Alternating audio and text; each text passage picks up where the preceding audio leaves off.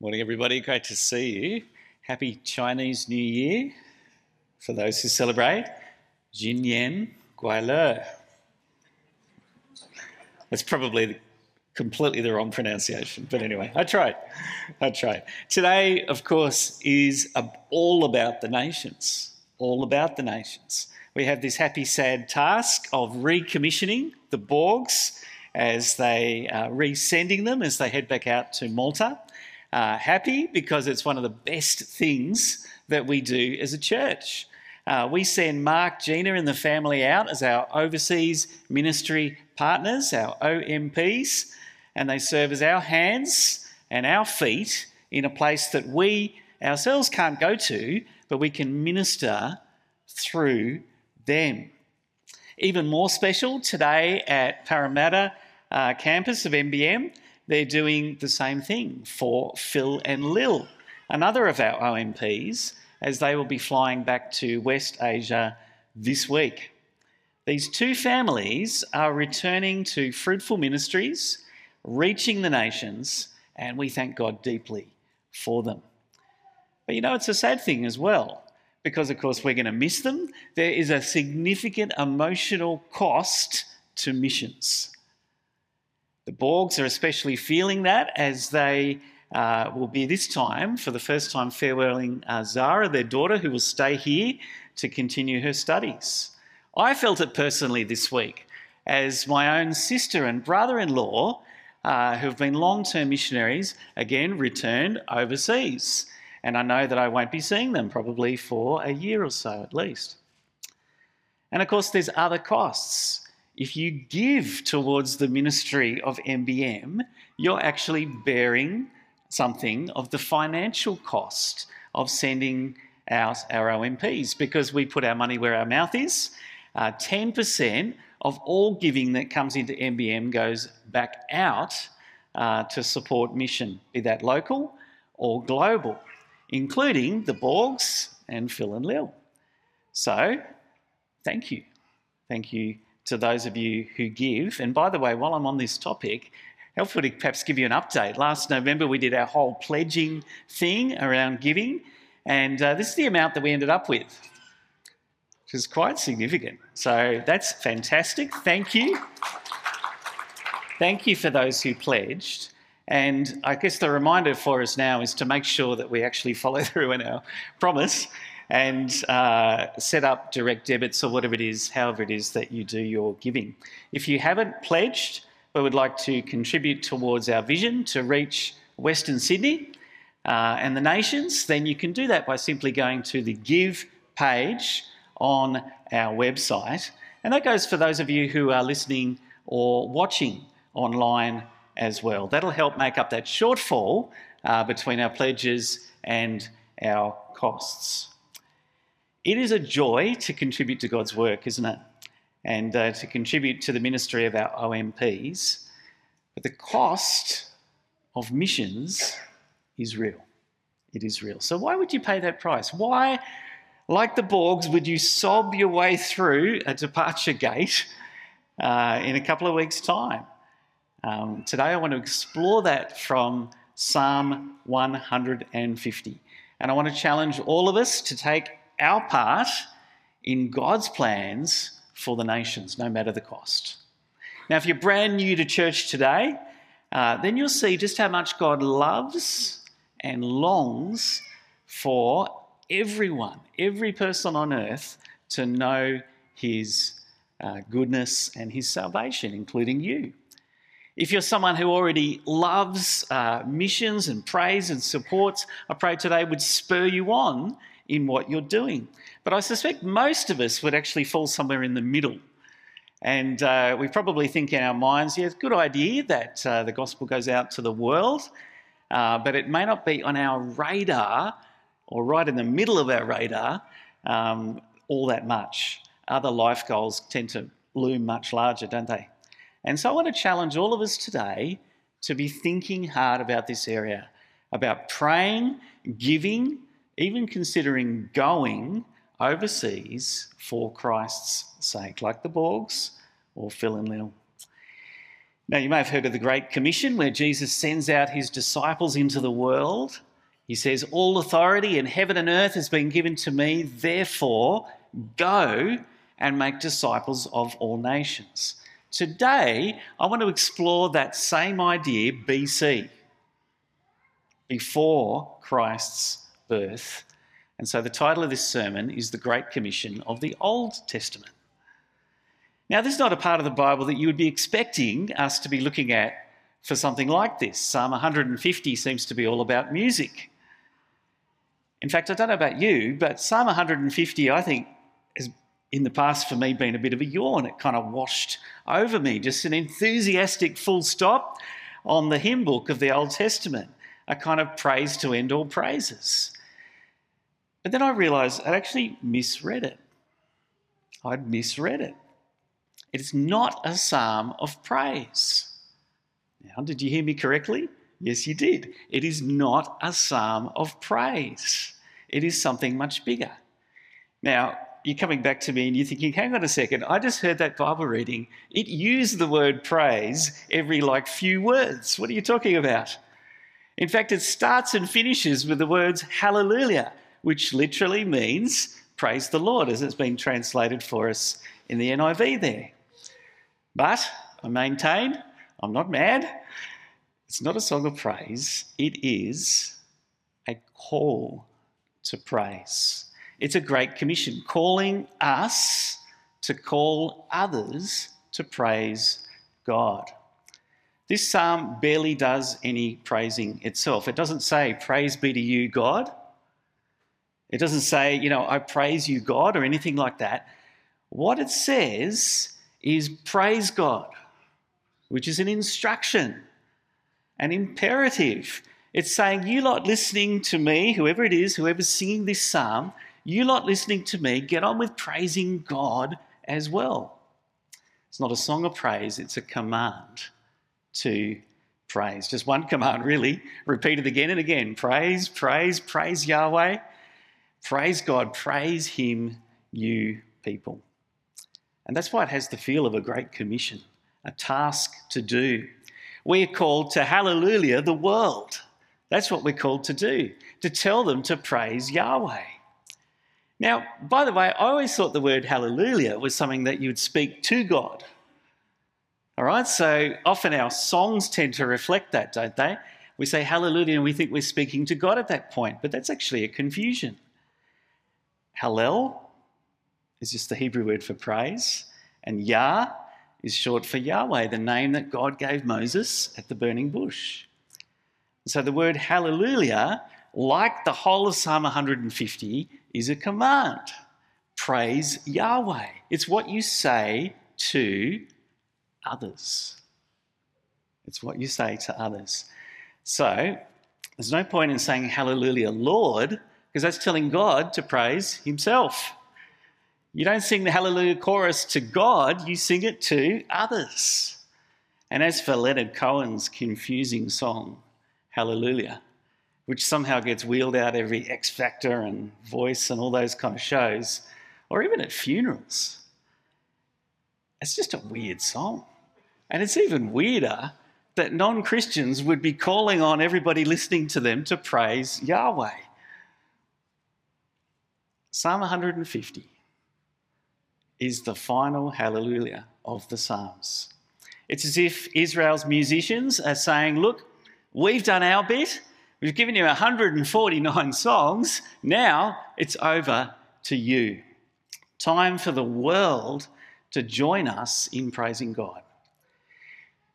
So now that we've understood that this is a call to praise, the rest of the Psalm's easy. Right? You can think about it under four headings: the where, the why, the how, and the who of praise. So have a look at verse 1 in your Bible with me. This is our first heading, the where of praise. The where, well, everywhere. Everywhere. Look at this, verse 1. Praise the Lord. Praise God in his sanctuary. Praise him in his mighty heavens. So Israel's temple sanctuary is the place where heaven kind of touched earth for them, where God especially dwelt in his beauty, in his strength, in his glory. And so no wonder that is the first place of praise. Praise was to be the pinnacle of Israel's religious life. Then the call is for the praise to go out to God's mighty heavens, to the angels, to the cosmos, seen and unseen. The whole universe is the arena of praise for God. And as was reflected a little bit in the kids' talk, you might have been out camping or out in the wilderness somewhere or the desert on a clear night away from the city lights and looked up, and it's just extraordinary how many stars you could see. Now, they were there all along, but without other light, you can see them so clearly.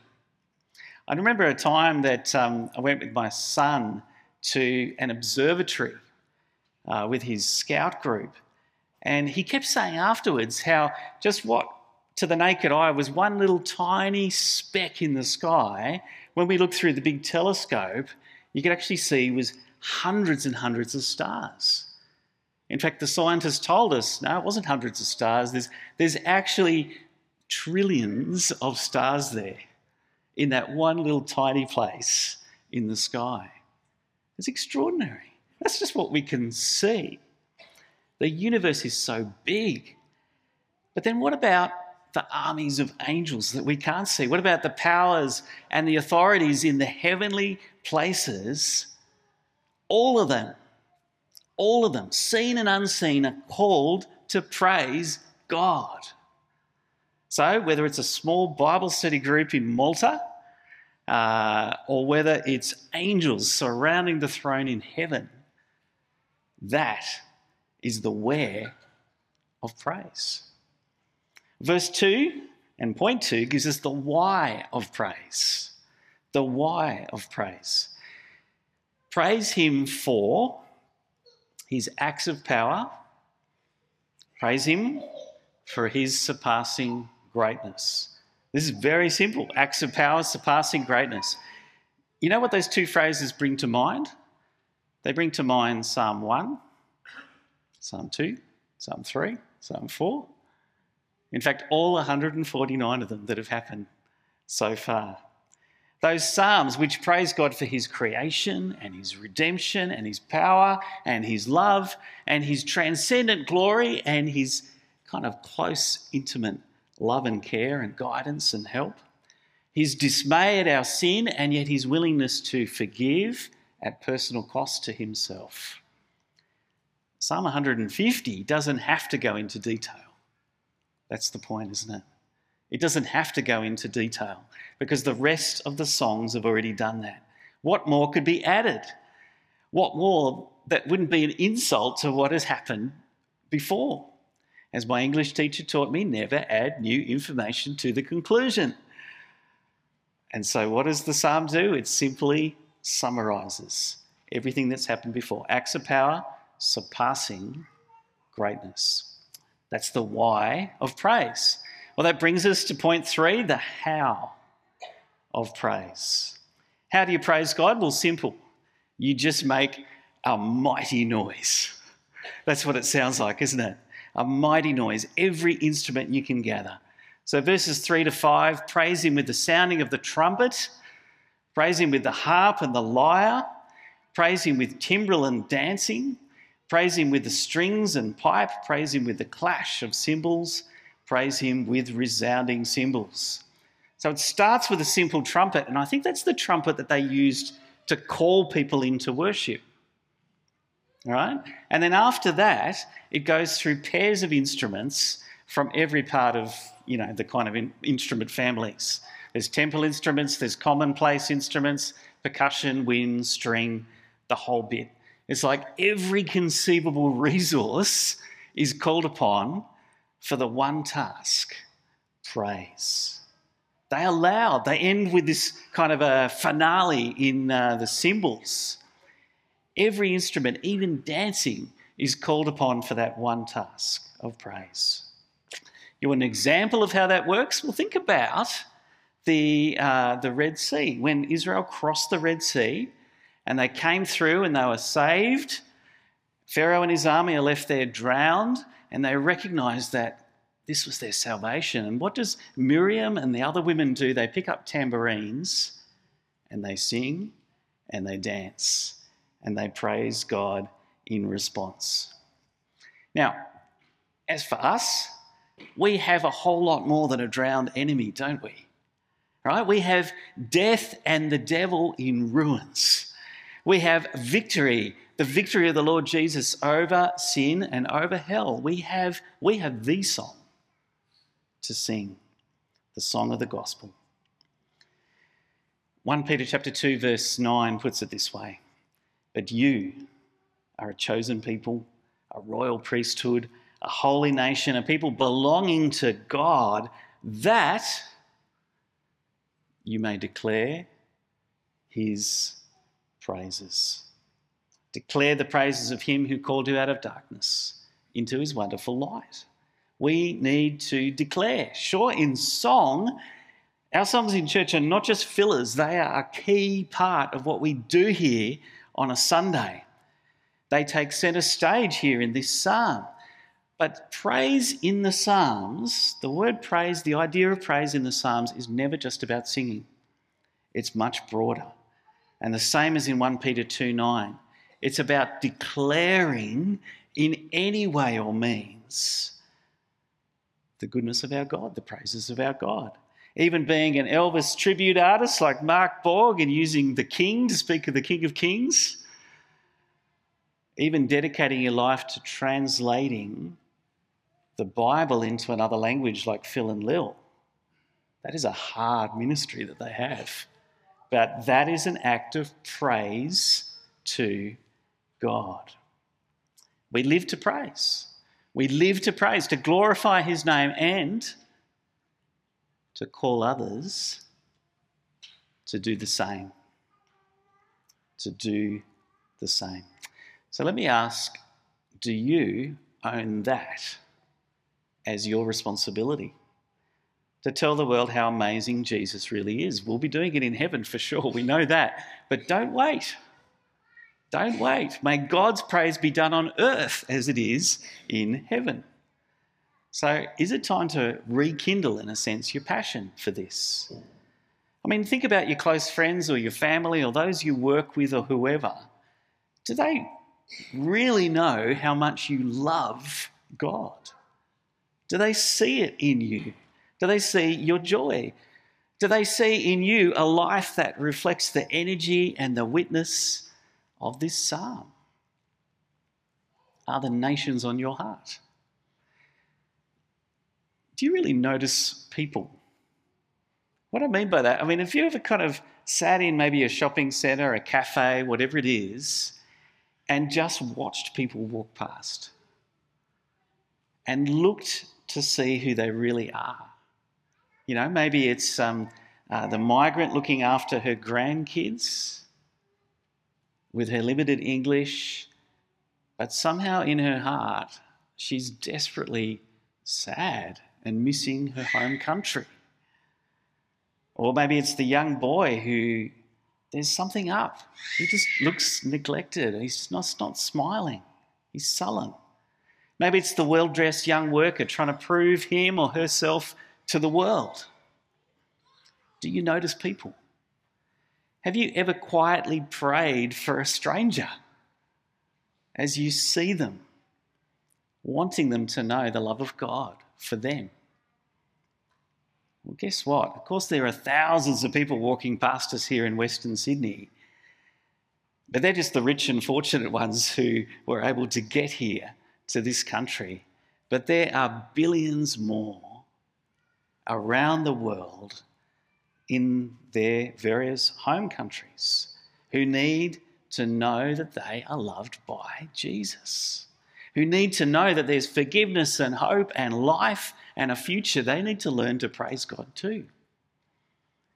Do you pray for the nations? Do you pray for missionaries? Do you give? Do you encourage? Have you ever thought of going overseas yourself to be a kind of a spark of praise in that spiritually lifeless place?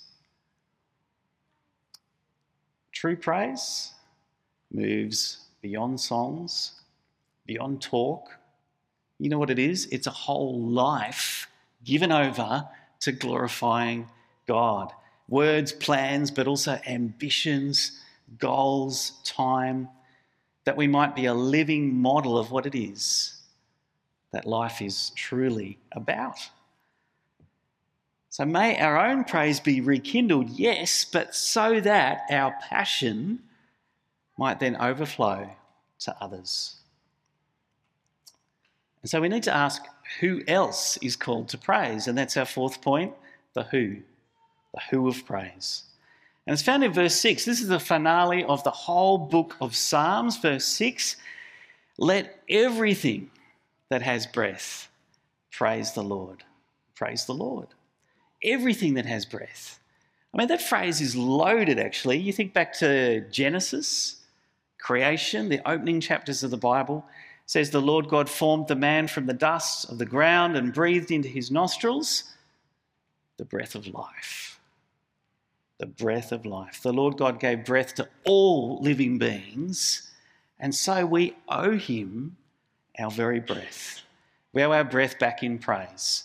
And that's why Psalm 150 is this great commission of the Old Testament, because the cry goes out to all living beings to praise God. Yahweh must have the praise of all breath.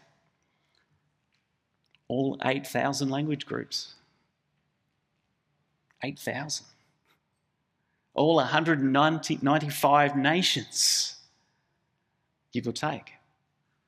To 3-year-olds, to 103-year-olds. It will happen. We know that eventually on the last day, every knee will bow. Every tongue will confess that Jesus Christ is Lord. Whether willingly, as one saved and overjoyed in the Lord Jesus, or whether unwillingly, as one condemned, acknowledging too late the glory and wonder of the Lord Jesus. So much the better if people bow freely now as the gospel goes out to all breath. We need to hallelujah the world. We need to summons the nations to praise, summons all breath to find their life in God. What's that going to mean for you and I?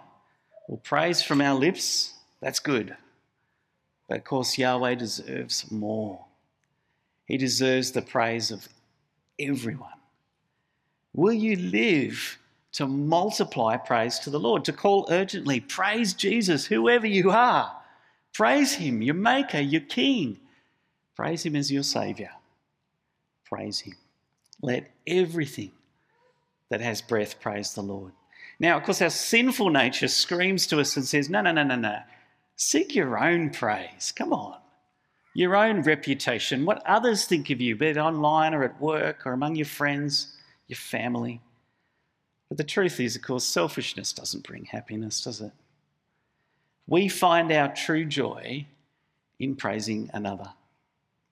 Now, think of the joy of a concert. Think of the last concert that you went to, maybe an orchestra, maybe a band, a singer, a musician, whoever it is. You're there at that concert, and what happens at the end? You cannot help but stand up and shout and sing and clap. You're elated. And you know, that's the joy that we should be having in the Lord Jesus Christ, that we applaud our Lord, that we stand and shout and sing and speak to a dying world, hey, come to him. This is amazing. He's amazing. Come to the Lord. Look what he's done for you. He's paid for your sins. He's offering you life. Let everything that has breath praise the Lord. I wonder who God is challenging you to notice. I mean, really notice. Is there a place you'd be well equipped to go and call them to hallelujah? Today's Aboriginal Sunday, a long established day for Christians to stand with Aboriginal people and their injustices, and for all the disastrous ill treatment of Indigenous Australians in the early days of the colony here in Sydney. Someone noticed them. Someone. And they arranged for a missionary to be sent specifically to work with Indigenous Australians. And a guy called William Walker answered the call, left England, came out in time. The first Aboriginal person found salvation, the son of the famous Bennelong, actually. And this young man was baptised with the name Thomas. And Thomas Bennelong noticed his own people. He noticed them. And it's written of him, and I quote, that he collected the young natives of his tribe, to whom he gave an exhortation which he concluded in prayer. Now, sadly, young Thomas died shortly afterwards, but he was the first in a long line of evangelists since who have been gifted by God to reach their own people. So let me ask you, who are you noticing? Who are you noticing? Is it another people like William Walker, that missionary, or like Phil and Lil going to translate the Bible? Or is it your own people like Thomas Bennelong or Maltese Mark Borg? Who's God putting on your heart? For whom can you be a spark? You know, that God might use you to set hearts on fire among those people for the sake of the Lord Jesus, no matter the cost. No matter the cost. Let everything that has breath praise the Lord. In a moment, the Borg family, well, actually, I think just Mark, Gina and Zara are going to sing for us. They're going to sing of their desire to follow God anywhere. But first, would you join me in prayer? Well, Father God, we recognise that you deserve the praise of all breath. Help us, Lord, to get out there and hallelujah the world. Teach us to pray and to give and to go. Teach us to encourage our OMPs. And Father, please challenge us to lift our eyes to the fields ripe for harvest, be that here, under our nose at work or among our neighbours, or overseas. And Lord, let us count the cost and do what it takes, for you're worthy of all praise. May you especially help us now as we resend the Borgs overseas to speak hallelujah to Malta. And in Jesus' name we pray. Amen.